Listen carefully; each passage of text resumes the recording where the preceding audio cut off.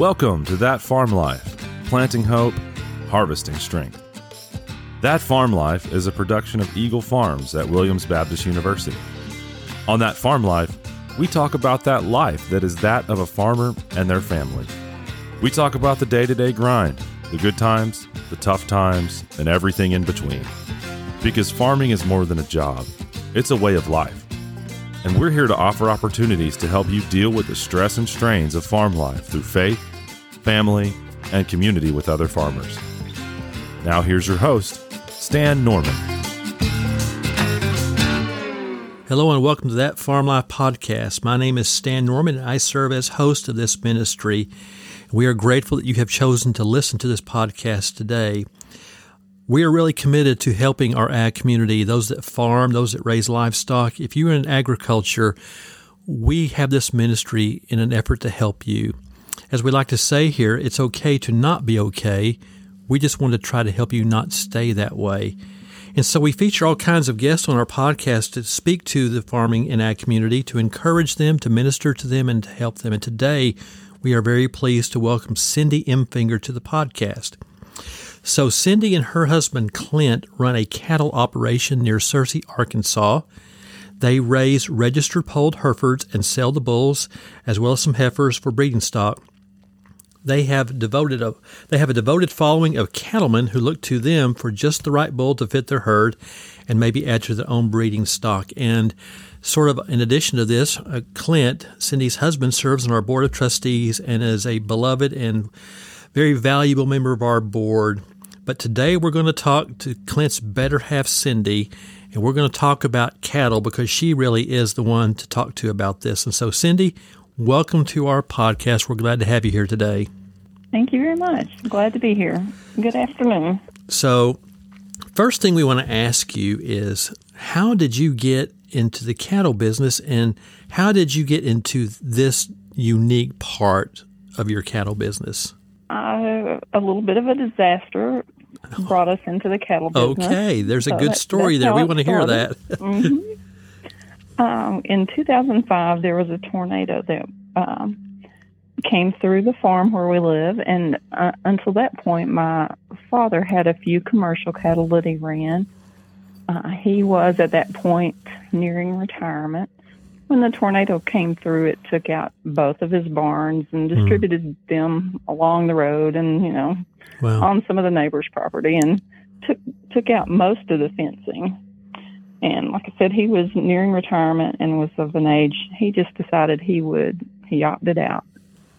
Sold his cows, and that left an 80-acre farm with no cattle grazing.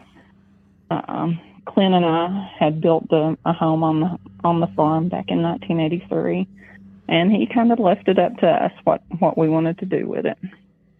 We decided that we didn't want to really bush hog 80 acres, and that was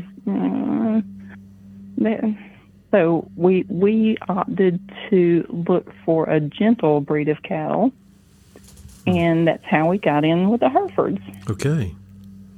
So there's a lot there in that story. And I'm going to circle back around in a little bit in our conversation and maybe ask some things that maybe you learned from that family tragedy. But let's talk for a moment about Hereford cattle. And you mentioned they're a gentle breed, a gentle kind of cow. Talk a little bit more about that particular breed, why they're really attractive to you, and how it is to raise them. That was the number one characteristic or quality we were looking for, was something that we would feel safe and comfortable in and around. So that gentleness. They are also very maternal animals. The breed is very maternal. Okay. That was something else we were looking for. We were older starting this little adventure and didn't know a lot about it, so we relied heavily on quality advice from some great friends and county extension agent, and the gentleman we ended up buying our first 5 bred Herefords from. He was a great source of of wisdom and knowledge. He was quite helpful. Did you grow up on a farm? I did, but, grew up around the farm. Okay. But never really dealt with the cattle much. We would, go out and wander around and fish on the pond, but never hands-on with the cattle. So you got into the cattle business because you didn't want to brush hog the pasture. Was that the only reason, or were there some other things that were also attractive to you in that decision, that in addition to the value it's going to have to our land, we think we can do what with the cattle? That was not the only reason. At first, it was a great motivation because we thought we were going to be, that was the lazy man's way out. Well, hindsight. Keeping cattle is not a lazy person's game. Hey, that's a big surprise to us now, but it all ended up this way. So we are just a small peg or small part of the big picture, and it's just so rewarding to be able to have any kind of input and produce a quality animal, and it's just a great feeling to go out and watch right now the calves are we had fall calves, and they're 3 and 4 weeks old, and it's great to go out and watch them. Just Clint calls it the rocket powered tails when they start running and jumping and frolicking around. It's great fun. So the breed is very maternal. They tend to be more gentle than others, and you are involved in creating not just a herd, but from what I understand, you have a high-grade breeding stock. So what is it that makes your particular cow a really high-grade breeding stock? What are the characteristics that you look for that you think, okay, there's a good one there and that one's not so good?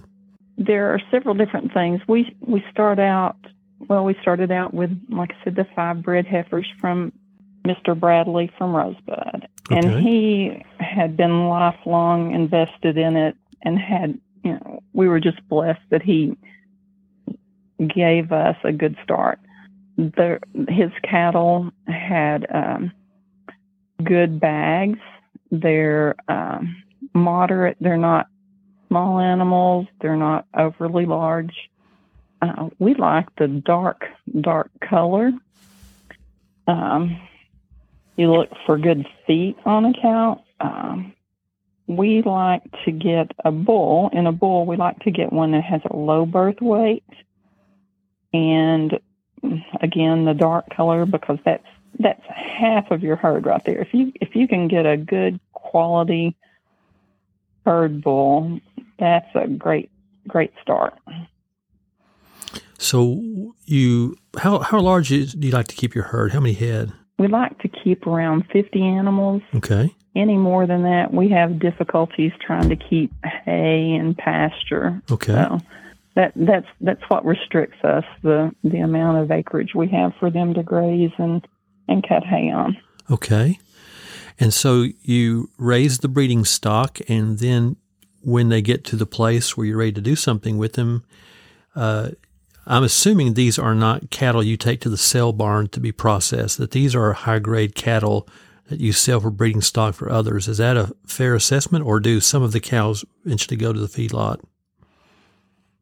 The majority, you're correct, the majority of our sales are to, it's private treaty for breeding purposes. On occasion, with any operation, you're going to have, there'll be a bull and he's not what we want to represent our farm. So we'll cull some and take them to the barn, the sale barn. Okay. The first, this is something we'll go backwards for. The first reason we ever cull is for temperament. And it's rare with a Hereford, but on occasion you'll get one that's a little bit high-spirited or, just plain old ornery, and she'll go to the sale barn again. We don't want that representing our farm. Mm-hmm. So there's a price to be paid for a cow that gets out of line. That's right. Now, you used a phrase that, honestly, I've never heard before. So And there may be some others that are listening that have never heard before, or maybe I'm the only one, but you mentioned the phrase private treaty. What does that mean?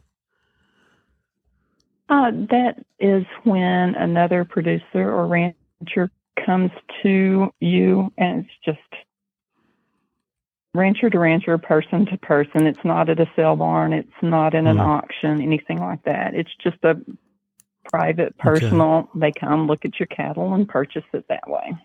And most of your sales are through that as opposed to the other way? Yes. That's the vast majority of how we sell cattle. Okay. Wow. So are there any particular unique things about raising your breed of cattle that may not be the common way? Any feeding requirements that are unusual, or any maintenance issues that are a bit different than raising most cattle? I think it's very similar to raising a commercial herd. The only differences that I would be aware of is the paperwork. There are, we also participate in the EPD program with the American Hereford Association. And to do that, the mother and the sire both have to be registered. We have to weigh the calf at birth, and there are other weights at weaning. You have to weigh the mother and the calf at weaning, and then there's another weight at there's a period, I don't know how many days, just off the top of my head, but at a yearling weight that you have to record all that information, and there's hip heights involved, and you turn that information into the American Hereford Association, and that's how they calculate the EPDs, and that's on the registration papers. So that's the only thing I can think of that's a little bit beyond a commercial herd. And we have such a small herd. I just can't imagine having one of the larger commercial herds. Like we have friends that have 700 mama cows, and that's a whole different set of issues. So I know that some breed, a little fish. Well, it's an important fish, especially the grade of cattle that you guys are breeding. I do know that some breeds tend to be a little more difficult in birthing than others do. How are Herefords for birthing? Do they require a lot of attention, or are they pretty low maintenance and are able to handle most of the birthing challenges on their own? Most of the time, and I'm very thankful for this, they're able to handle it on their own. On occasion, we'll have to lend assistance. Right.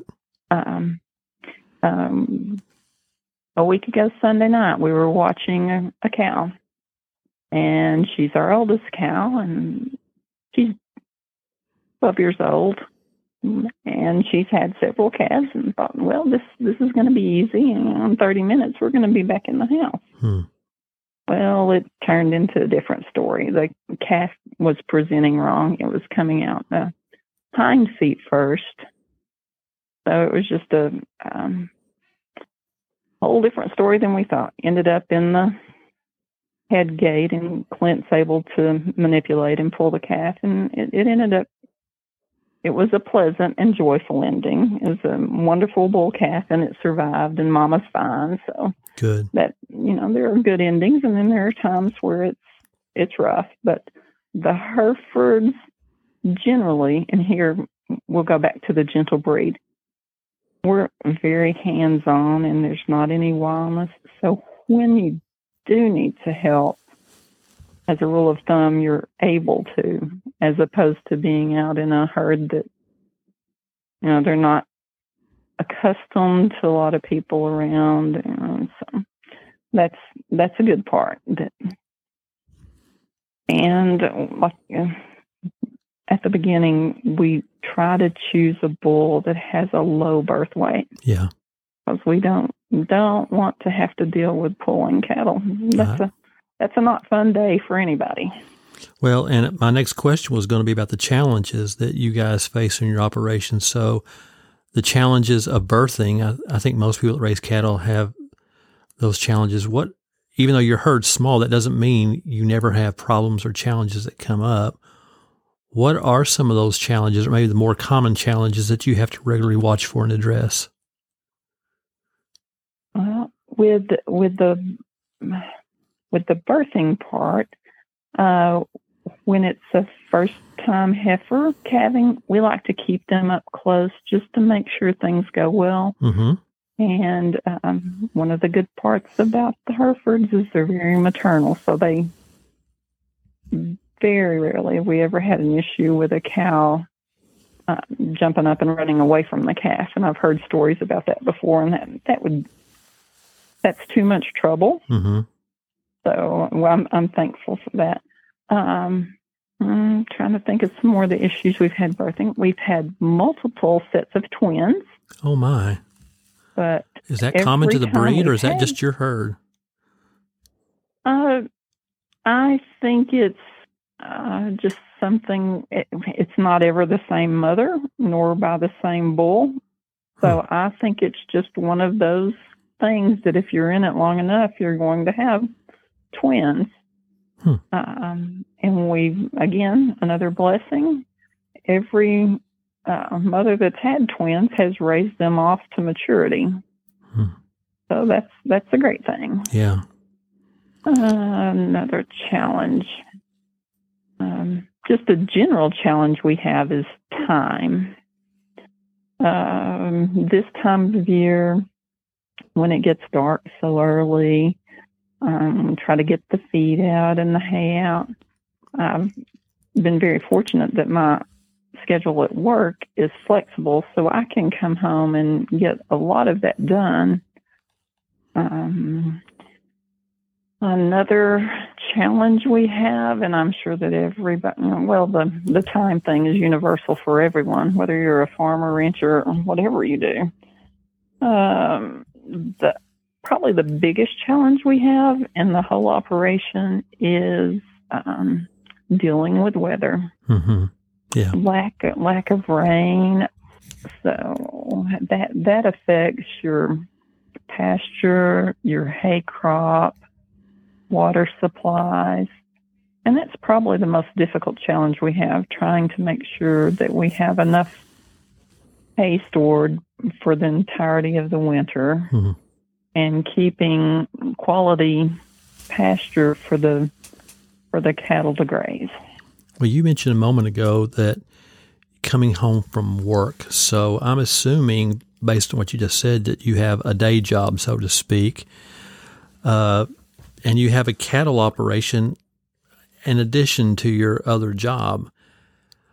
How is managing that? I mean,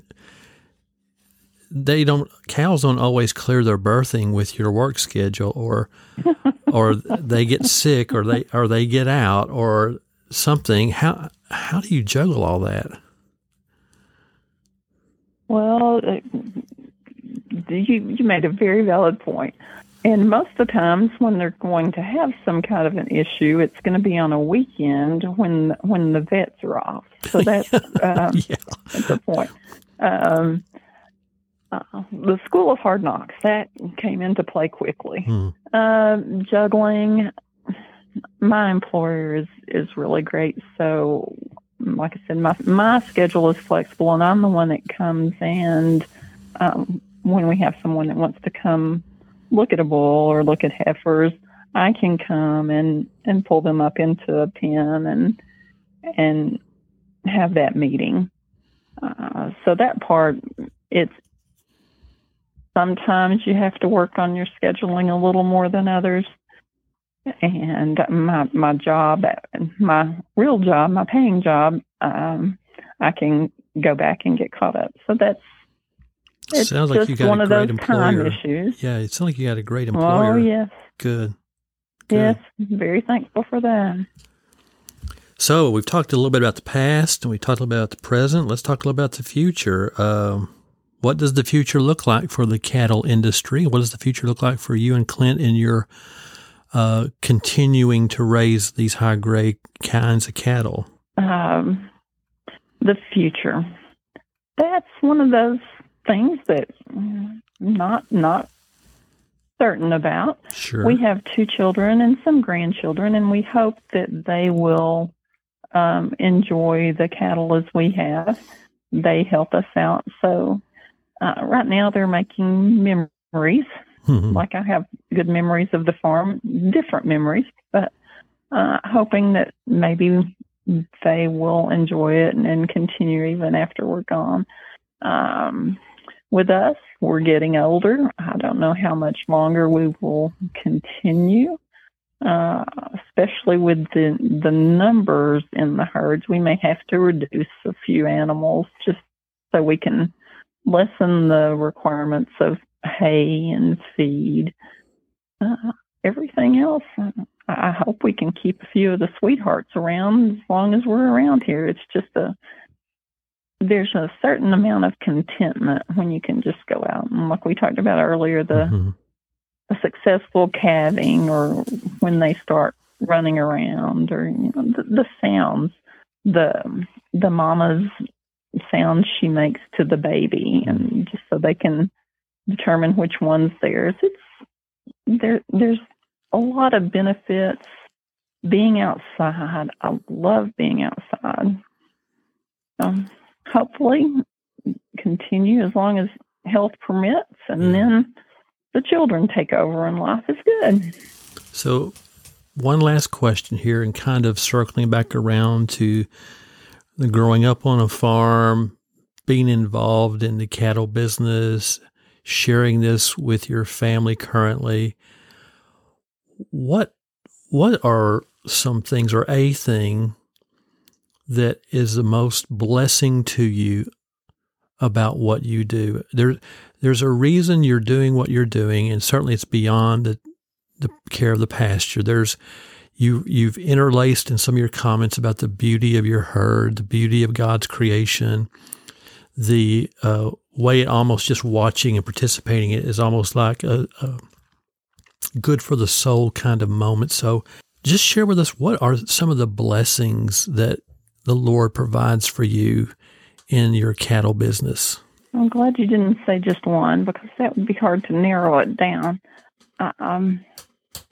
Blessings, enjoying my kids and grandkids, enjoying the same things that we do.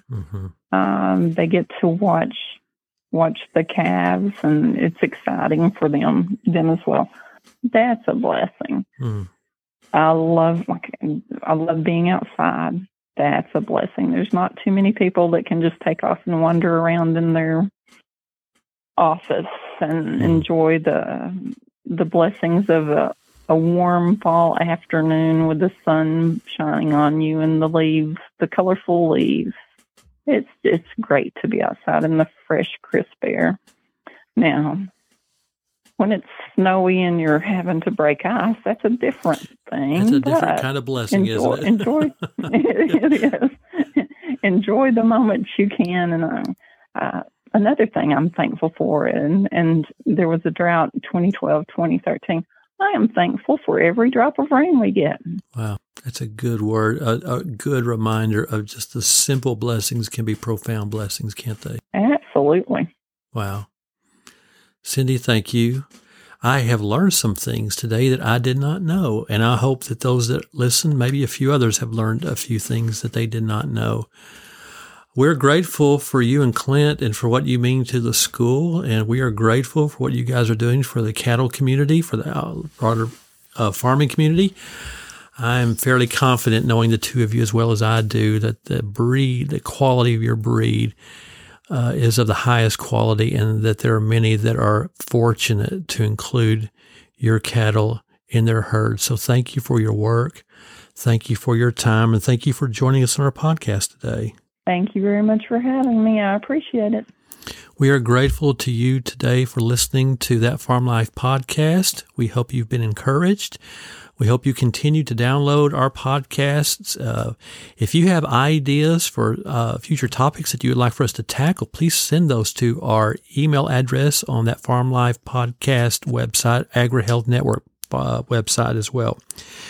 We are appreciative of everyone that listens to us. Thank you for doing so. And remember, keep the faith, keep farming.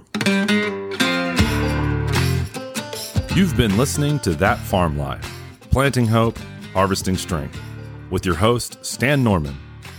That Farm Life is a creation of AgriHealth Network and is produced by Eagle Farms at Williams Baptist University. AgriHealth Network exists to offer opportunities to help you deal with the stress and strains of farm life through faith, family, and community with other farmers. You can learn more about AgriHealth Network at agrihealth.net and more about Williams at williamsbu.edu. That Farm Life is produced and edited by Mike Dixon. Chris Grady and Brett Cooper serve as executive producers, and Elizabeth Ring is our production assistant. Thanks for listening, and as always, keep farming and keep the faith.